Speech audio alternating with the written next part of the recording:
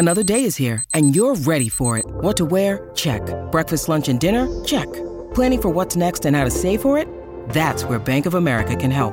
For your financial to-dos, Bank of America has experts ready to help get you closer to your goals. Get started at one of our local financial centers or 24/7 in our mobile banking app. Find a location near you at bankofamerica.com/talktous. What would you like the power to do? Mobile banking requires downloading the app and is only available for select devices. Message and data rates may apply. Bank of America N.A., member FDIC. I actually have this theory with Steve, but probably with Elon too, that really, really brilliant people have a dark side that fuels the brilliance, sort of this Jungian idea of the dark and the light. And I think Steve was very dark in some ways, but then brilliant in another way. And if he wasn't dark, he wouldn't have been brilliant. He would have been a product manager at some company. And I think Elon's the same way. Elon seems to me to be haunted. He seems to be a guy who's got demons, right? Like real demons. But that also creates stuff in the world. Why do we have insights when our mind is quiet? How do insights play a role in our ability to learn, and when do they impact the trajectory of our lives? Welcome to Insight Out, where we explore these questions and dissect how insights influence who we are and ultimately who we become. I interview New York Times best-selling authors and some of the most influential minds of our time to find out what insights have helped to make them who they are. When I realized that the world worked in many different ways, I'm going to choose to create a life that is specifically designed for me.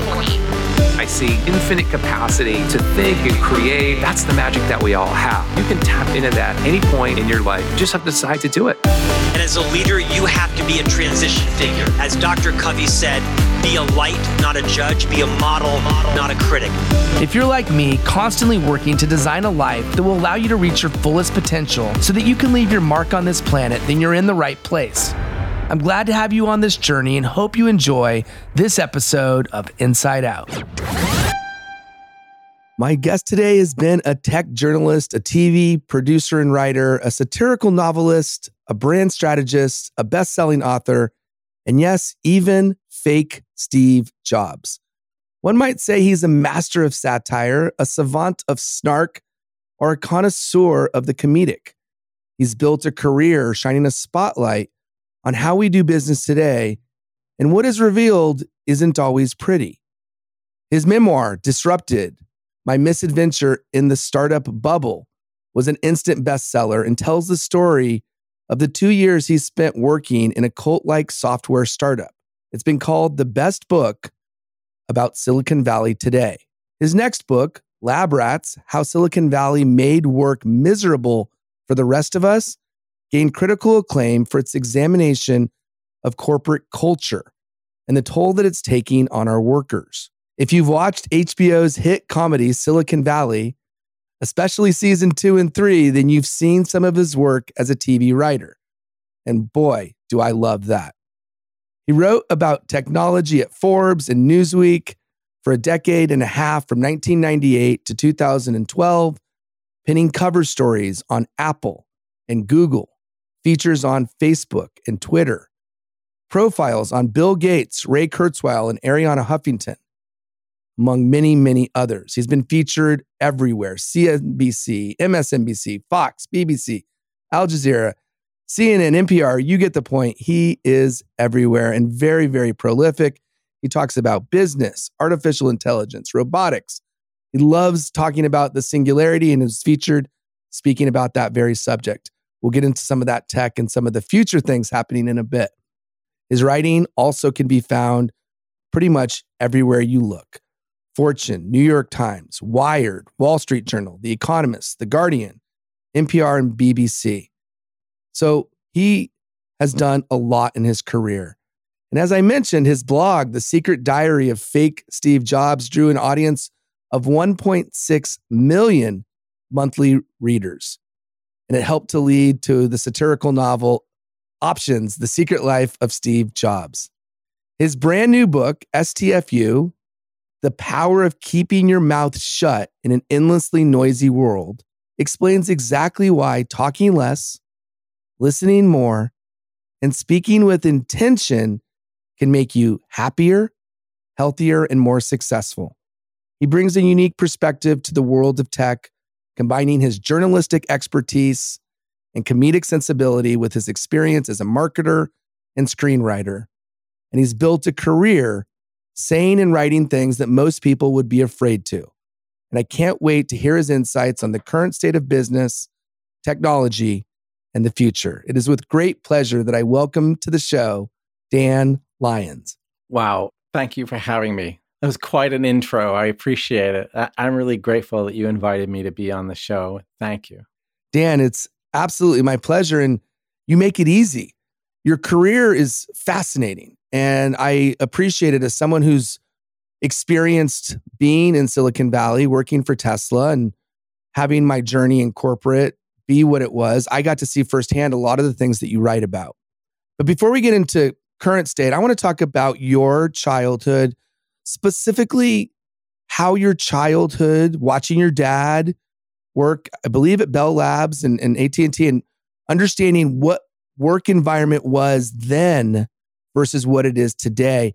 How did experiencing that, witnessing that, help to inform the critical lens that you look at business today? Wow, I'm blown away. You did some research. I don't know where you found that about my dad, but yeah, I grew up in a town called North Andover, Massachusetts.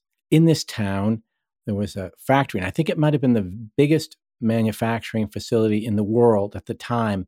And it was called the Merrimack Valley Works. And it was Western Electric in those days, which was owned by AT&T. So they made, telecom equipment.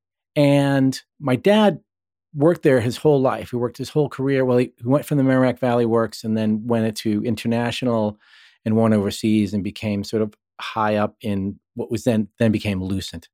But growing up, we're in this town, and this plant created not prosperity. This was not a really rich part of the world, but it created a middle class. I think it was a lot like the way automotive factories operated.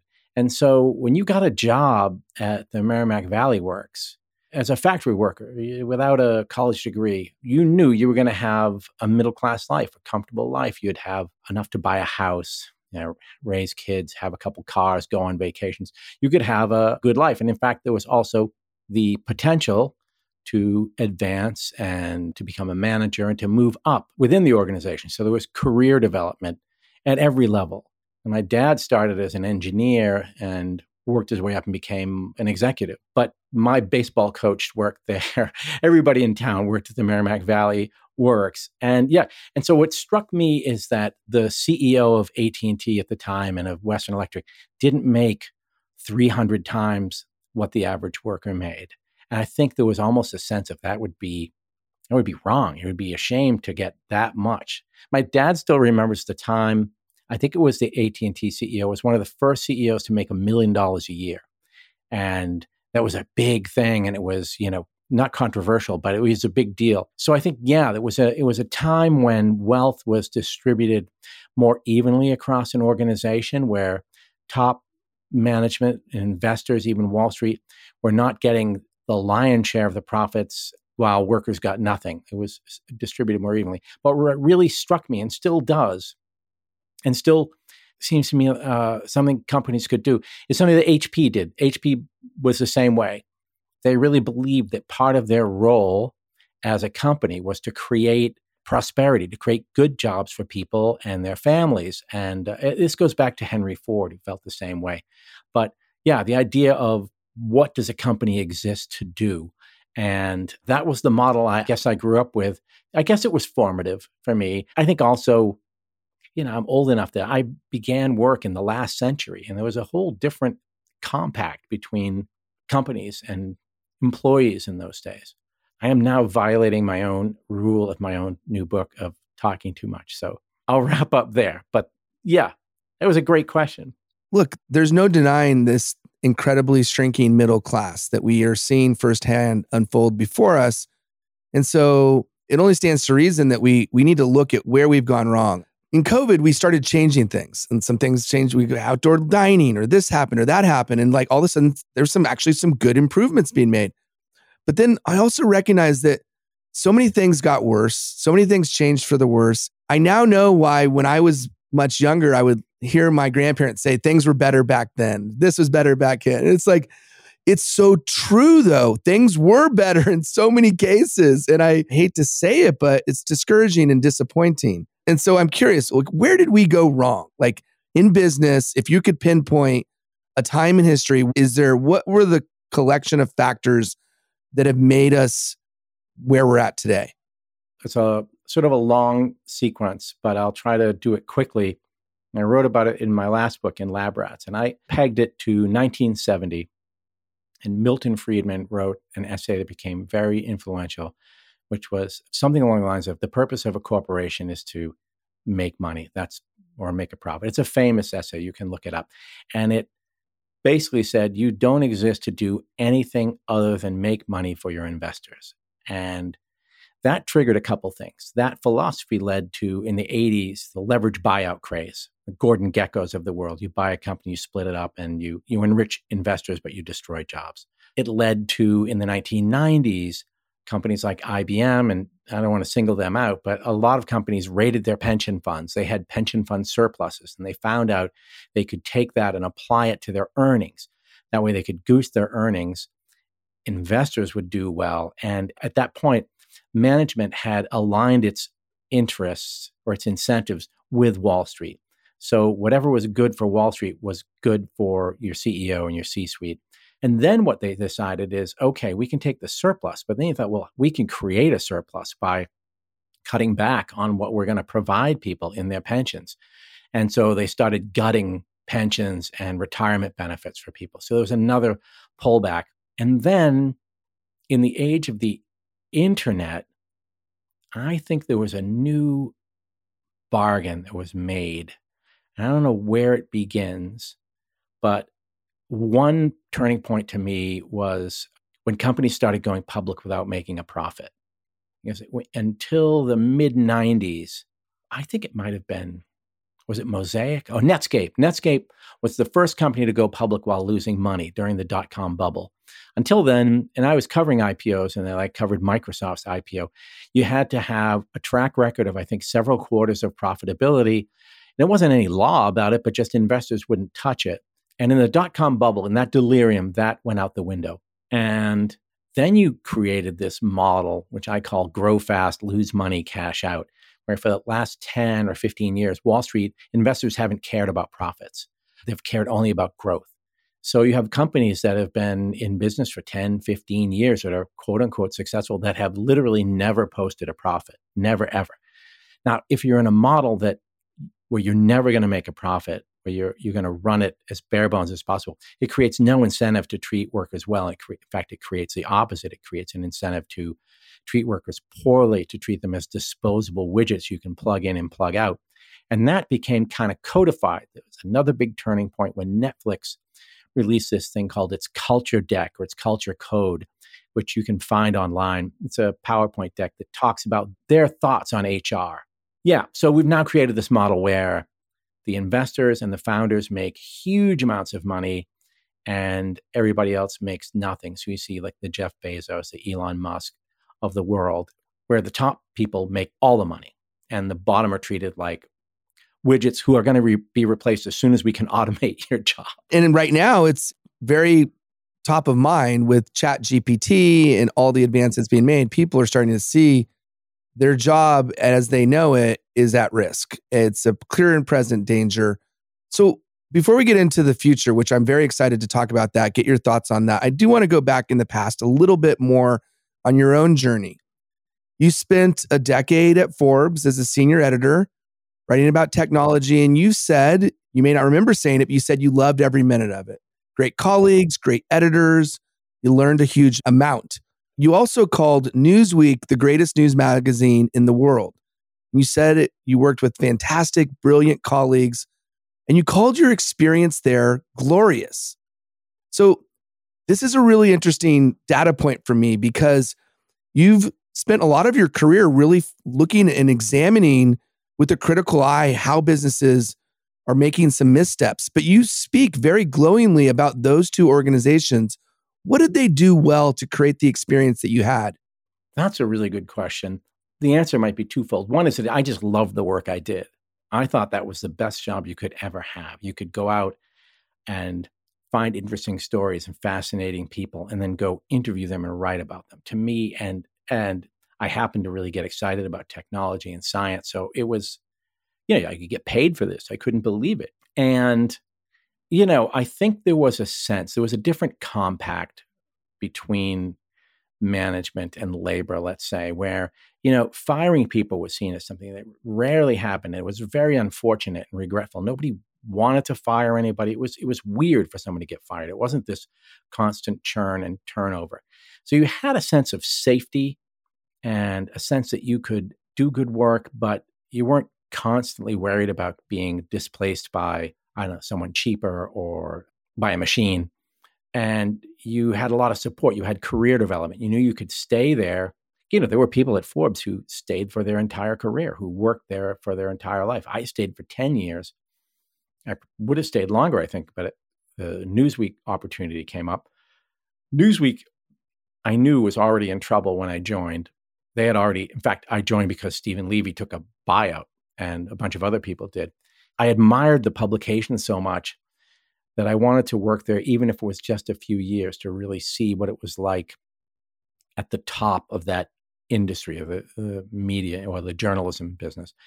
And it was fantastic. Every time, literally, man, every time I walked in the door in New York, I'd travel down, I live in Boston, I would pinch myself. I would walk through, I can't believe these guys hired me. I can't believe the people I'm working next to, That's cool. Yeah, it was amazing. And they had, think about it, when they did start going out of business, it was so old school. They paid everybody these huge severance packages. The Washington Post, which had owned Newsweek, was, genuinely sad and, said that they had never wanted to do this. So it was just a different feeling that you had with the company that you worked for. I can relate, having had some very enjoyable experience. At the time, I don't know I enjoyed it, but when I was working at Solar City and I ran their internal communication program, I had an opportunity to create Solar City TV. So I would fly from LA up to Solar City to produce this weekly TV show, essentially. And it was fun. I was pinching myself. I get to go create a TV show for all these people. It was a magical moment of my life. At the time, I was like, oh, to fly up there. But I really, in retrospect, I think I appreciate it a whole lot more. Yeah, I have a lot of friends from the journalism, people from Forbes. I saw some recently, Newsweek people. And we all sort of said, we never knew how good we had it. Because I guess we used to grumble. We're like, dude, you look back on that job. That was an amazing job. I know, we all liked it. The Forbes people, it's been how many years since I left Forbes? 2008. We're still in touch. We all still really like each other. We look back on that time as one of the best times of our lives. Anyway, the media business, the media business has kind of become not so great. It's challenging. Well, one of the things that you've done really well is you've embraced the power of comedy. And I think about that a lot in, obviously preparing for this interview, I've thought about it, but even before, I've thought about how you package things matters. And the reason it matters is from a human perspective, we only really pay attention to things that are different, meaning we're alerted, our mind literally triggers when something that is unexpected is in our way, because we need to be alerted to keep ourselves out of harm's way, right? We need our brain to pay more attention when it's not the monotonous day to day. And why humor works so well, and why I believe it's worked so well for you and others, whether that be in media or social media, humor, it's contagious. People want to share things that are funny. People remember things that are funny. They're more likely to notice things that are funny. I'm curious how you decided, or why you decided to blend comedy, obviously writing for Silicon Valley, but also doing a satirical blog. How did that come about? Was it intentional? Was it by accident? What was your route? Well, yeah, I think the Fake Steve thing was probably the first time I tried writing that way. And it was a lot of us who are beat reporters on the tech beat, when we were not writing our stories, when we were just talking to each other, we all knew who's goofy and who's weird. We knew all the all the crazy stuff, right? And we all thought it was nuts and we'd all make fun of it. These were not, big secrets, but you couldn't say it you couldn't write that in the paper or in the magazine, but we all knew.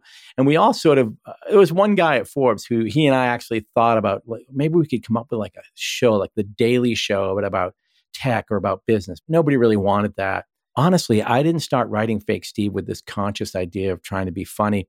I was literally trying to figure out how to create a blog because I was at Forbes and I saw that print journalism was, I'm not going to be here forever.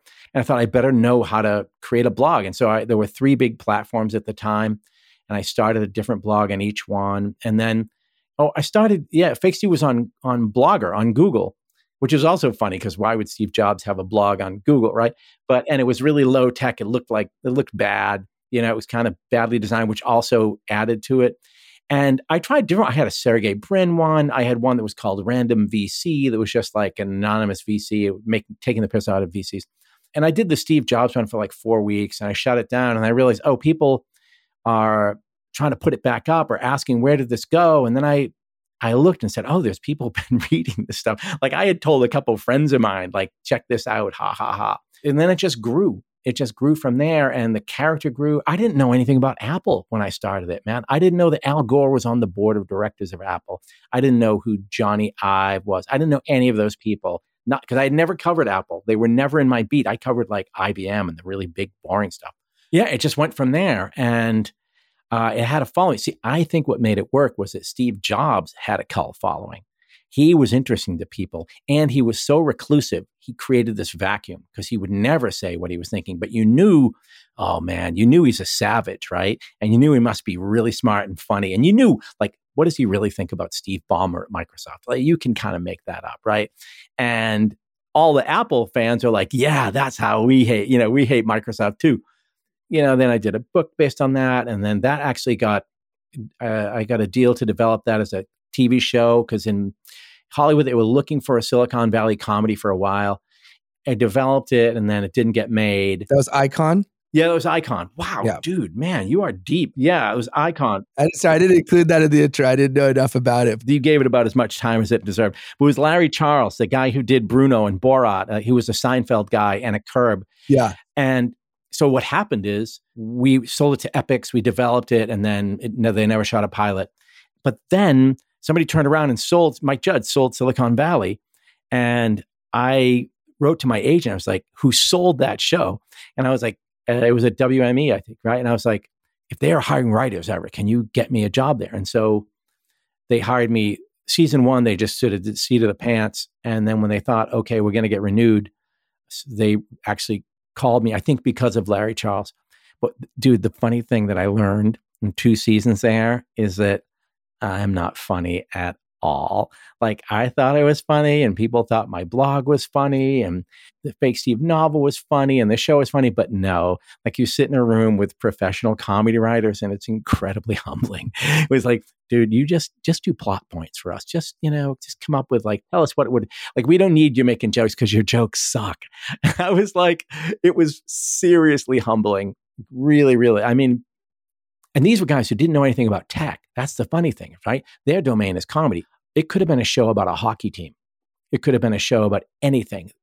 It didn't matter to them. It was just they were a bunch of Seinfeld guys. They were just, and like some really funny stuff that never was in the show was just in the room. These guys going back and forth. And I would sit there going, wow, like they're playing tennis with jokes. And it would be like, you'd be just falling over. So, yeah. So I don't know. In terms of comedy, I would say I have I stopped then. More or less. No, it's sort of. But listen, though, you have that experience. And the fact that you have that experience, yes, you're watching comedic geniuses at work. And you were brought in, I'm thinking, probably because you know enough about comedy, you appreciate comedy, you have that sensibility, and you have this subject matter expertise that you know business. You know what's happening in Silicon Valley. It's the perfect combination. And even in an environment where it's fast-paced, TV show writing, I went to film school and made a movie and got to experience what it's like to see a movie that's written versus what ends up getting made. And I know that you've mentioned in the past, then you just mentioned it just now, right? There's going to be things that happen on site while it's being recorded. You let them riff. I got a chance to get reacquainted with the show. I watched it years ago and just watched it in preparation for this interview, but I was dying laughing. And so was my wife. I mean, there's so many funny things in there. It's just like tears come out of my eyes laughing in some of the scenes. And so I would say just having that experience, being a part of that and being, you were there front row seat watching the back and forth to create what it ended up being. And I think it brilliantly portrays what happens in Silicon Valley in maybe a hyperbolic way, in a satirical way, but it really covers some meaty topics. It covers pay wage. It covers, fundraising. It covers diversity. It covers so many different topics that we need to be talking about. And I think that opens up the conversation. That's really, to me, such a beautiful thing about a show like that and other avenues, whether it be your blog or other things that other creators, other writers are making to help bring to light conversations that we should be having. My hope is that we get into a place where we do have more conscious entrepreneurs that are doing things not just for the bottom line, but also because they want to help others have a successful life, to live their own best life. And my hope is that more companies like that will exist. And I'm curious who you think maybe is doing that. Before we get into that, I do want to ask you this question because I'm curious about how you'll answer it. So I'll start by saying this. You've called Jeff Bezos the modern day Ebenezer Scrooge. You've called... Did I? That's terrible. Deepak Chopra a charlatan and a quack. And you've publicly stated that my former employee, Elon Musk, is somebody that you do not like and you're not a fan of. So now I know that you might not remember saying those things, but let's not talk about the negative. What do you like about Elon Musk? What do you like about him? Oh, this is like when they ask the politician at a debate, the final question is, they've been savaging each other. And then they're like, what's one nice thing you'd say? And they're always like, well, he's probably a good parent, But yeah. By the way, the Deepak Chopra, did I say that as fake Steve? Because I don't know anything about Deepak Chopra. I don't know where I would have ever said that. But okay, there's a lot. Okay. For example, the idea that Elon would just take such risk, that he really didn't care if he went completely broke. I think because he just knew, well, I can do it again. You know what I mean? And he's got a vision. Like, I know he doesn't make the rockets, right, at SpaceX. He doesn't design the rocket. He doesn't even run the company, right? They have a real a CEO, but he had the vision, right? And SpaceX has killed in the space industry. I think we talk a lot about Tesla because, we all see the cars. You don't realize how big an impact SpaceX has had. So yeah, you look at a guy who did Tesla, fantastic success. SpaceX is another, Twitter, TBD, but he's got interest everywhere and he seems to have like a big vision. He's a guy who can see something out there that doesn't exist and then somehow find a way to start building toward that. And I think that requires, a certain kind of strength, to actually a force of will to make that happen. Like people will say, oh, Elon didn't found Tesla. He was an investor and then he took it away from Martin Eberhard. Okay, fine. However, I would ask myself, if you had been that investor, Dan, could you have said, all right, Martin, you're out of here. I'm going to take this over and I'm going to build this into a successful company? No, I could not. I don't think most of us could. I think that's a really unique thing. You might be terribly flawed. You might be an awful person. I used to feel this way about Steve Jobs. I think I loved that he was in the world. I would not want to be in his family, right? I wouldn't want to be related to him. I'm not even sure I'd want to work for him, although I've talked to enough people who said it was worth all the abuse. But, in fact, I actually have this theory with Steve, but probably with Elon too, that really, really brilliant people have a dark side that fuels the brilliance, sort of this Jungian idea of the dark and the light. And I think Steve was very dark in some ways, but then brilliant in another way. And if he wasn't dark, he wouldn't have been brilliant. He would have been a product manager at some company. And I think Elon's the same way. Elon seems to me to be haunted. He seems to be a guy who's got demons, right? Like real demons. But that also creates stuff in the world. Short answer is that's what I admire. God, I mean, who else has done all those things? Who else? Not even who has, who could have, you know? I mean, brilliant people. Bill Gates couldn't have done that. Larry Ellison couldn't have done that, what he's done. Tim Cook, I think, is the greatest leader in the world, but couldn't have done that. You know, it's unique. But you knew him, so I'd like to know what you think. I want to know. I want to know your side of it. Sure. I'm happy to share. I mean, I had a unique perspective. I reported to the person who reported to him, so at my last role, but I didn't get one-on-one time with him or any of that. But I got to experience how he operates. And I think the thing that stands out is his ability to quickly ask the right questions at the right time. So for example, at the end of the year or end of the quarter, we'd be doing delivery and he'd be asking logistical questions and really getting in the weeds with the delivery teams, asking the questions that will help get more cars into people's hands. And somebody, I don't remember what his role was, but he was complaining and says, we don't have any more parking spaces.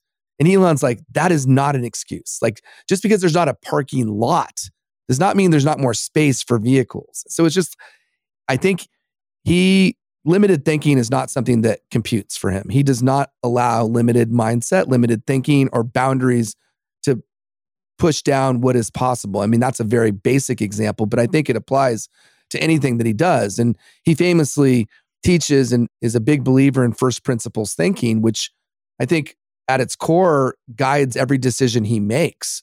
So when you're looking at a vehicle, we're not looking at a vehicle and thinking, how can we make this incrementally better than other vehicles that other companies are producing? He's saying, what if we were to build a vehicle from the ground up, not knowing anything about vehicles? And so this kind of mindset helps him at Tesla, helps him at SpaceX. So instead of saying, well, why do we need to destroy every rocket? Why can't we land a rocket back down after it's launched? So it's like people that we would think is impossible, he says is possible, which is a good lead-in actually to my question is, why do we have so many preposterous or characters in Silicon Valley? Why is that attraction so strong for these types, these personalities that do have that kind of thinking? Short answer would be, I don't know, but a better answer, I'll speculate, is that I think those people are better able to raise money. They can get funded. They think about it. I always am amazed by this. That, in fact, I write about it in the new book, because I interviewed a guy about listening, Jerry Colonna. He's an executive coach, and he has a whole company, and they do boot camps. And there's a guy there who specializes in listening, and he said startup founders are the worst listeners, right? He said they're often like on the spectrum of narcissistic personality disorder, but more so, these are guys who can talk, right? These are guys who went into a room with a PowerPoint deck and got someone to give them hundreds of millions of dollars. Maybe not hundreds first, but like could go in, walk out with that money. They can talk, but they can't listen. But I think that takes a lot of chutzpah, a self-belief. Those people have to be mini versions of Elon, right? They may not be where he is, but think about it, like to really think like I can do this thing, that nobody else has done. I realize there are a lot of copycat startup founders too, but yeah, I think there's a certain type. There's an audacity and an ego and a belief in yourself that only certain people have, and it's the only way to get the money to start one of these companies. That's a fascinating take, and yes, makes perfect sense to me, because if they're not necessarily good listeners, but they are audacious and they have enough of an ego or enough of confidence and enough bravado to say what they believe is possible in a very convincing way with a lot of conviction, people are going to buy into that. Not only buy into it conceptually, buy into it financially to say, I'm going to support this, which is actually an interesting dovetail into another thought that I had in listening and watching and reviewing some of the things that you've brought into the universe. Let's look at so many of the startup founders that they have their business and then they have their pet project. They have something that they're advocating for, that they want to do education, or they wanted to help the water crisis, or they want to help any number of other things out there. What are your thoughts on maybe if they are good at doing this, if they are good at speaking up, if they have a platform for a cause, and we already know that they're good at raising attention and awareness and to create some sort of excitement around a cause, what are your thoughts about them doing that if it's outside of their domain expertise? Because clearly, like, they have the attention and they have the ability to get people to rally around, but also I know that they're not experts in that space. How should they be going about doing it? I write about that too in the new book, because I sort of identify, I think, 5 kinds of over-talkers, right? I'm a talkaholic, which is one kind. But one of them are ego talkers. And I define that as the person who just talks more than everybody else because they legitimately believe that their opinions are worth more than everyone else's. And I think, Silicon Valley is full of those kind of like Bitcoin guys who, okay, you made a fortune on Bitcoin, so now you know everything about pancreatic cancer, or space travel or whatever. Now you know everything about everything. You must, right? Because look at how smart you are. But I get that. That's annoying and whatever. But here's a good example of, I think, someone doing it great. So Jeff Lawson, the CEO of Twilio, he's an amazing guy, like an amazing, amazing person, and very successful. He's made a lot of money, very brave kind of guy who, he's an engineer, right? But he's really used his platform recently to talk about San Francisco and said, all you guys are bailing out and you came in, you trashed San Francisco and you just left. Like, I'm staying. Like, I'm going to stay. I'm going to try to fix the city. I live in this city. I want to make it better. Now, does he know everything about that? No. But I know Jeff, and I know he's the kind of guy who will say, let me go bring in people. I want to learn. Tell me how. But he's committed to it. He's genuine. He's not just, mouthing off about it. I think he maybe debated whether he should go public with that. I don't know if he wrote an essay or he did an interview, but there was one moment where he really spoke out and got a lot of attention. And I think even at the company, they were worried, like, is this going to blow back on us? Is this bad? If your CEO starts talking about something. And I don't think it did. I think it was that he has legitimate passion. And I think it maybe raised people's opinion of him. Or I don't even know if he cares about what it does for his opinion or even what it does for Twilio's sales. I don't think it's that. I think he legitimately really loves San Francisco and wants to save it. So I don't know. I admire that. And I think a lot of these guys have the money and they have the platform to really make big change. And I think it's cool when they do. What would you advise then if somebody does have the natural tendency, and obviously this is the topic of your new book, which is you talk less, listen more, like if I'm putting it as simple as possible. And it could help in so many avenues. It could help with negotiation. It could help with customer service, sales, crisis management, all aspects of business. I mean, it really can apply to our personal life, our family life. I see it all the time. So what are some of the core tenets or principles? Your book obviously is going to get into a lot more detail, but what are some of those, I'd say, most crucial details or pillars that would help somebody that is potentially talking way too much? Well, there are ways to rein that in. So what happened is I started off realizing I had talked my way into, trouble a couple of times, more than a couple. And for a long time, I had been aware, like, I have a problem. I'd go to a party and, if I get anxious, I'd just start talking. And afterwards, I'd say to my wife, like, did I talk too much? She'd be like, yeah, So before the next one, I'd go like, don't talk too much, don't talk too much, don't talk too much. And I would try really hard. I'd take Ativan, just anything to not be that way. So it really began as this personal quest to fix myself. I started off just 2 questions. Why are some people compulsive talkers? And B, how do you fix it? And so that sets me off. And I go off and I found communication researchers who had studied that exact thing and figured out why. The bad thing is they were like, here's what it is. Here's what causes it. And question number 2, you can't do anything about it. You're screwed. There's no cure. But then I said, there's got to be a way to control it. So I started talking to more people, developing other ideas. But here's one really cool guy I found, like an amazing guy. His name is Matthias Mell, a German guy. He's a professor at University of Arizona. And he said he's been studying speech for like 20 years, right? It's all he does. Like, it's been his life obsession. He describes it like being a detective. He keeps trying to peel back layers of the onion because he's like, speech is incredibly central to our lives. It almost defines us. If someone asks me, what's Billy like? What I really describe is how you talk, right? He's funny, he's nice, he's this. And Matthias says it's the one thing we've never studied. Like we barely studied speech, even though it's so central to us. Like we know we should take 10,000 steps a day. We know we should get this kind of sleep. Nobody ever thinks about speech, even though it's so much a part of us. So his first big thing, he had created this thing called the ear, electronically activated recorder. And the first one was just a clunky thing in the 90s, a tape recorder with a triggering mechanism. You'd carry it with you. It would switch on randomly. You didn't know when, and it would count how many words you spoke in a day, right? And it was a very simple one. Who talks more, men or women? And there was a lot of noise at the time about women speak 3 times as much as men. And it was like the old stereotype. And he blew that up and said, no, guess what? They both talk the same, 16,000 words a day. So then he goes, wait a minute. Instead of just counting how many words, can we study like what words they use? And so he did this whole thing, extrapolated, and they figured how much of your time are you spending on substantive conversations? How much are you spending on, bullshit, small talk, chit chat? And then can we correlate that with happiness by people doing a self-reported test? And they found people who have better, more good conversations like this, talking about real stuff, are happier. They're happier.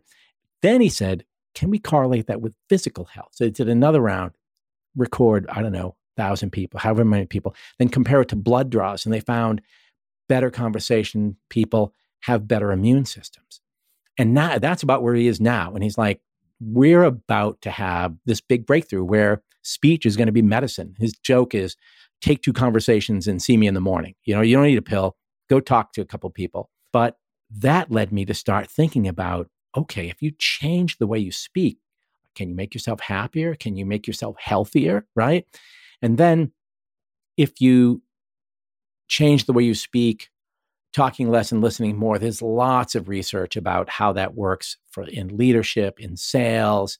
So it started unwinding to me like, oh my God, this is really a big thing. I'm curious, because you mentioned in your answer that there is definitive reasons why people are over talking, or maybe there are frequent reasons why people are over talking. What was your reason, if you know, and what are some other common reasons people do it?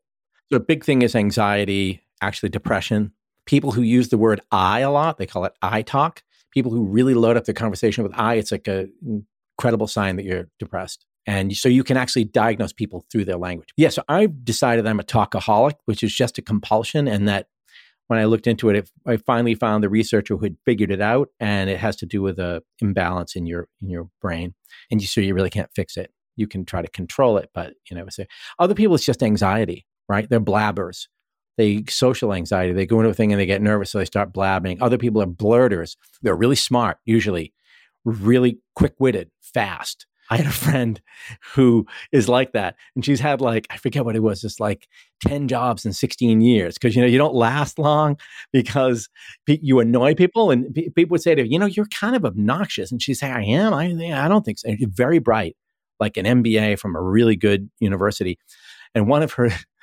Yeah, I don't know if you read the book, but one of the anecdotes is she's at a party with people she doesn't really know, new, I think, coworkers, and they're talking about sriracha sauce, and someone says, "Oh yeah, you can do this, but you should never do with sriracha sauce." And she said, "Masturbation," and I think that's really funny, right? And she thought of it, and she was like, "I knew, read the room. These people are not going to laugh at that. They're kind of stiff, right?"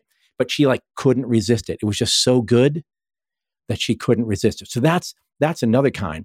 Talkaholics are people who know that what they're about to say is going to hurt them, and then they say it anyway because they can't not. They lack impulse control. Yeah, other people are big egos. Those are ego talkers. But hey, here's another interesting thing. They've found that different kinds of over-talking, like pressured speech, is another kind of speech. They're often connected to ADHD. I actually write this in the book that if you feel like you have a problem with overtalking, it may be a symptom that can lead you to get a diagnosis and to get help for your ADHD. And typically those people with some meds and therapy can actually control the overtalking. Yeah, no, that makes a ton of sense. And I'm actually not surprised. I also really appreciate what you said, the individual who's been studying this for some time. It's like a medicine. They say laughter, if you could put it in pill form, it'd be the greatest medicine ever. It sounds like communication is in that same vein, so powerful that if we spent more time and attention thinking and focusing on how we're communicating, both the way in which we're taking in communication through listening and also the way in which we're communicating and the language that we use, all of these things help to create the happiness that we have. And it's pretty important. Like, so if your life's work, Dan, is one, helping people laugh, and that's really important. And then two, now helping people listen and helping people communicate, you're doing things that are really helping people live a better life. And so I want to applaud you for that. And I know sometimes we forget to look at our own sort of body of work and things that we've done, so I just wanted to share that as sort of a vantage point that I have. We look at the world we live in today, and it's a fascinating world. Even in Silicon Valley, I think it's season 2, you're already exploring, and granted this was years ago when it came out, you're already exploring AI. You're exploring the lady and the father who has basically has a helper, a woman who's the AI, who's telling the kid to take the medicine, who's telling the kid to go to bed, doing all the things that the parent should be doing, quote unquote, but it's being replaced. It's disrupting parenthood, disrupting fatherhood. Dude, that was a true story, by the way. Yeah, so tell me what happened? No, Alec Berg, the showrunner, came in one day and he was talking about, I forget who it was, but there's some rich person. I don't know if you heard about it. And they didn't want the kid to be mad at them. Right. They didn't want to discipline the kid.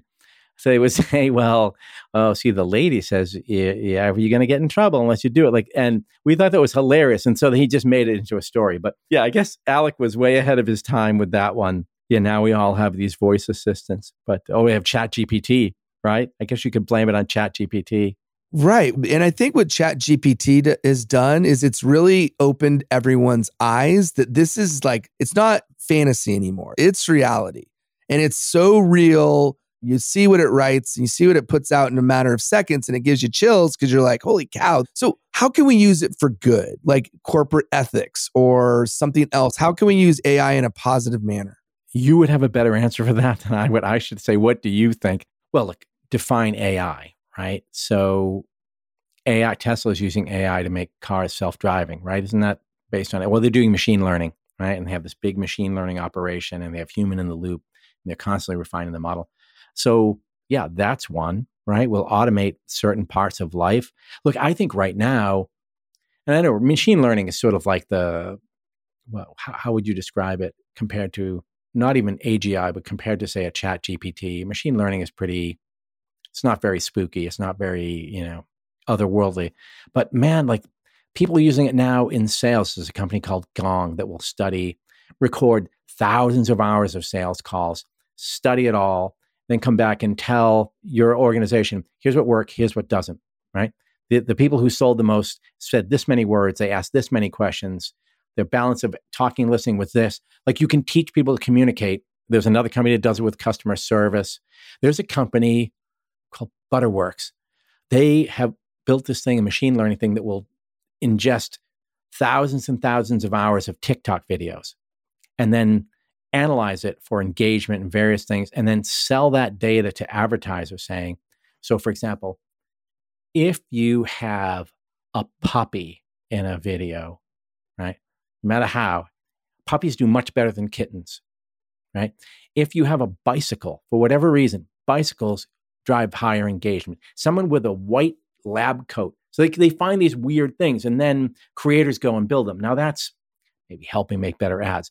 But I think there are ways in which machine learning is going to let us do stuff way better than we do now with way more precision. So that's making the world better in all sorts of ways that aren't really evil or scary. I think you asked me my opinion. My thought on it is we do have some level of control, right?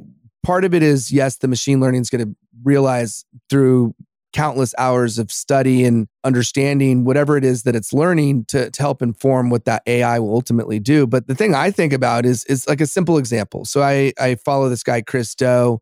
He puts out great content. He's a thought leader in his space, which is design, and he's an agency owner. and they were doing a tour, and he couldn't go to one of the locations because they didn't sell enough tickets. And so he asked ChatGPT to write a LinkedIn post with empathy and to tell the audience that we're not going to go to this place and here's why. And so what that's effectively done is it's allowed, and he posted it exactly as ChatGPT wrote it. Obviously, it's only as good as the prompt you give it. So of course he gave it a very, very good prompt, and maybe he refined it a couple times. But the point being is, for those who are maybe lacking in tone or don't have the emotional intelligence, or for whatever reason, they move so fast that tact is not their middle name, they can use it to help massage messages and make things come across in a better way and received in a better way. So that's one very, very practical example. But I also think we don't know yet.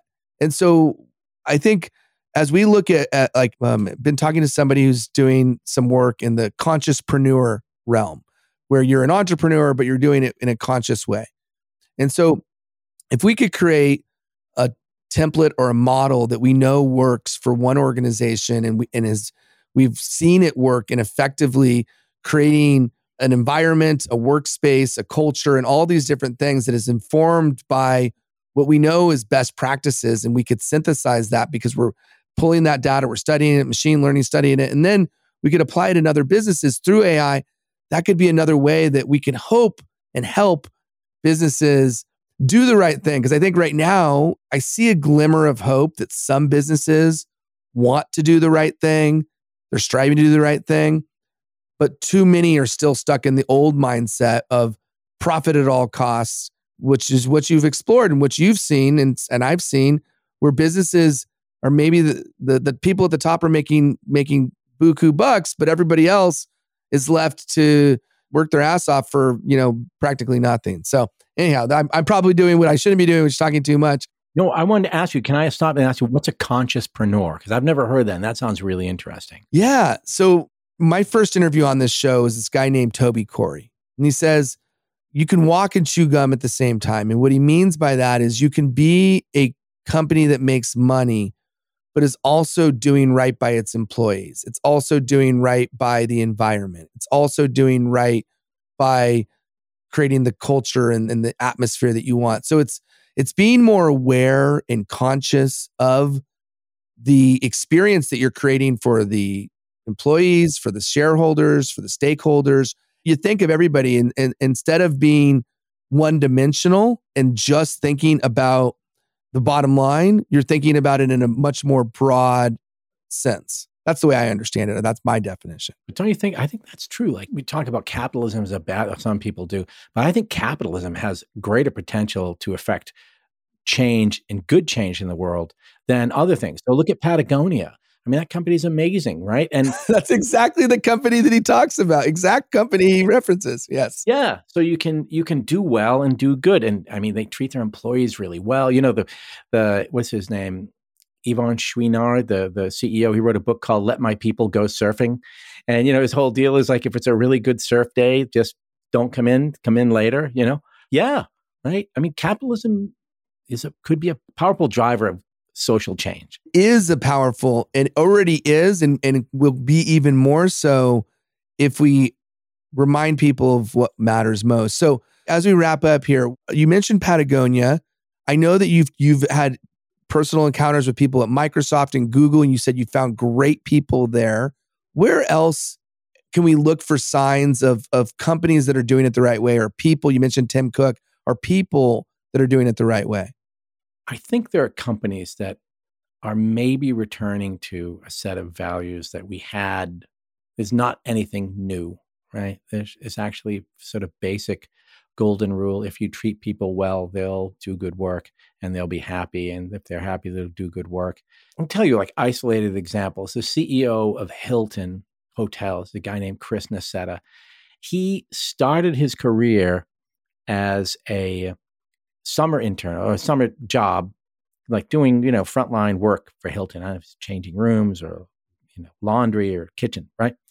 Oh no, he was cleaning toilets. Years later, he worked his way up. He came back after college took a job and worked his way up and became the CEO. And they gave him this Golden Plunger Award. Like I think it was like, to remind him where he came. So he has a policy, or had anyway, I think, that every year, at least 1 week out of the year, everybody in the C-suite has to go work on the front lines. Doesn't matter where it is, change rooms, do something to basically connect them back to the business and to remind them, why we're in business and what we actually do. And I don't know, I've always admired that story, that idea. He was also making sure that frontline workers then saw, company leadership, and they felt more empowered. There's one famous story of someone in housekeeping, a woman in housekeeping, finds out that the people in this room are celebrating their anniversary. And so she calls down to the manager and says, hey, these people are having their anniversary. Why don't we send up a bottle of champagne and some flowers or chocolate? Why don't we send something up? So they did. And so the point is, Nicetta's approach to culture was letting good ideas bubble up from the bottom. And, and then that woman who has that idea feels like, wow, I'm not just somebody who changes sheets, right? I'm actually part of this company. I'm creating great user experiences. So that's one that I like. I'm sure there are a lot of other companies that are doing great things. I actually feel right now, especially in tech, where it's really tough right now. We just got over COVID. Now there's all these layoffs. And I think there are some companies that are realizing okay, we have an opportunity to rebuild now and make our companies more human-centric. But I can't think of one that's as an example. I hope there are some. Yeah, I do too. And I think sometimes when things go south, it does provide opportunity to rebuild in a way that will hopefully embody the values that you would hope they want. And I know in not all cases that's true, but I do believe that there is a decency that it should exist, and in many cases does exist. And to your point, maybe now that the sort of rug's been pulled, people can look at the rubble as opportunity and rebuild with the right framework in place. I'm so grateful that we had an opportunity to chat about all of this. So for those listening, please go out, pick up STFU, The Power of Keeping Your Mouth Shut in an Endlessly Noisy World. That's Dan's newest book. You can also check out the book that we talked about a little bit here today, Disrupted: My Misadventure in the Startup Bubble. You can also check out Lab Rats, How Silicon Valley Made Work Miserable for the Rest of Us. And of course, you can find him on Twitter, Facebook, LinkedIn, and you can also check out any future work that he does. You could look at, obviously, the amazing, brilliant work at Silicon Valley, the HBO hit show. Where else? And then Dan Lyons, that's LYONS.io, I believe is your website. Where else can they find you, Dan? Dude, that's about it. I've become a recluse ever since COVID. That is about it. I wanted to say thank you so much. And your last question is still stuck in my head. And I know you've spent a lot of time working in tech, and I've spent a lot of time covering tech. Don't you think almost everybody I've met are really good people? That's the thing I find really encouraging is most people I've met, Microsoft, when they were getting beat up for their monopoly stuff, they were great people. Everybody I encountered, they were fantastic people. And I'm sure it's the same. Your experience has been the same. 100%. Yeah. That's the thing I always remember is it was not easy to work at Tesla. It wasn't. There was things I loved about it, things I hated about it. But without question, the thing I loved most was the people. That's what I loved most. We talk about layoffs and this culture that exists amongst most businesses these days where it's sad to me that we live in a world where it's about churn and burn, hire as many as you can. It's okay. You could fire him if you need to, versus what you shared is it was almost painful to fire somebody in previous roles. So I hope we get back to that. Because I'm running a small business now. Fortunately, I haven't had to fire a single person yet.